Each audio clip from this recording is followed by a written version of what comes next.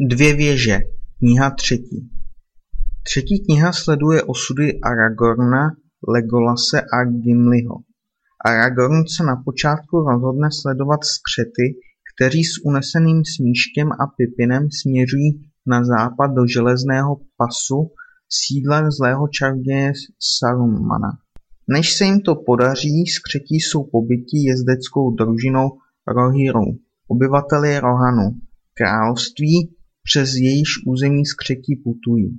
Zajatí hobiti přitom nepozorovaně uniknou a dostanou se do blízkého lesa Fangornu, který je domovem entů, stromům podobných bytostí, které les opatrují. Na jednoho enta jménem Stromovous Smíšek s Pipinem narazí. Svým příchodem přimějí enty se sejít a reagovat na situaci, která se jich dotýká nepřátelským jednáním Sarumana, jehož sídlo s Fangornem sousedí. Hněv entů nad Sarumanem konečně přeteče a entové se s oběma hobity vydají k Sarumanovu sídlu, věži Orthancu, stojící uprostřed kruhu skal v železném pasu. V železném pasu si Saruman vybudoval rozsáhlé dílny, v níž vyzbrojuje své vojsko skřetů, nebo dříve zatoužil po jednom prstenu a snaží se jej získat místo Saurona. Entové dílny v železném pasu zničí a věž Orthanc obklíčí. Saruman je polapen ve svém sídle. Aragorn s Legolasem a Gimlim nedostihnou skřety dříve, než ti jsou pobití jezdci Rohanu.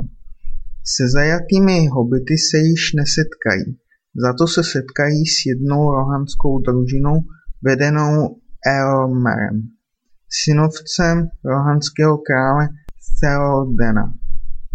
S jejich pomocí se vydají hledat do Fangornu Smíška s Pipinem.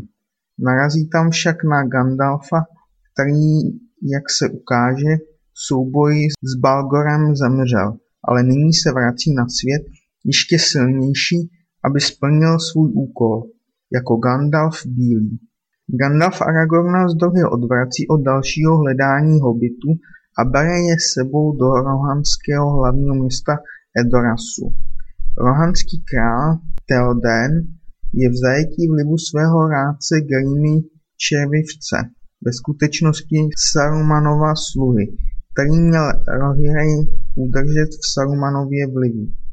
Od Grímy osvobozený Theoden se následně s vojskem vydá do železného pasu, aby skoncoval se Sarumanovou mocí. Saruman se pokusí Rohirey zničit svým vojskem Uruk-hai a ti jsou nuceni uchýlit se do staré rohanské pevnosti Hlásky v Helmově žlebu a v ní se brání. Sarumanovo vojsko je nakonec zničeno a Gandalf s Eomerem se vydají přemoci samotného Sarumana. Ten se nejprve pokusí silou své výmluvnosti svést na svou stranu, Gandalf mu proto odejme jeho moc. O Sarumanově porážce se okamžitě dozví Sauron a vyšle jednoho z Nazgûlů, aby k němu dopravil hobita. O němž je přesvědčen, že nese jeden prsten. To byla předzvěst války, kterou Sauron hodlá rozpoutat, proto se Gandalf spěšně spolu s Pipinem vydává na cestu do Gondoru.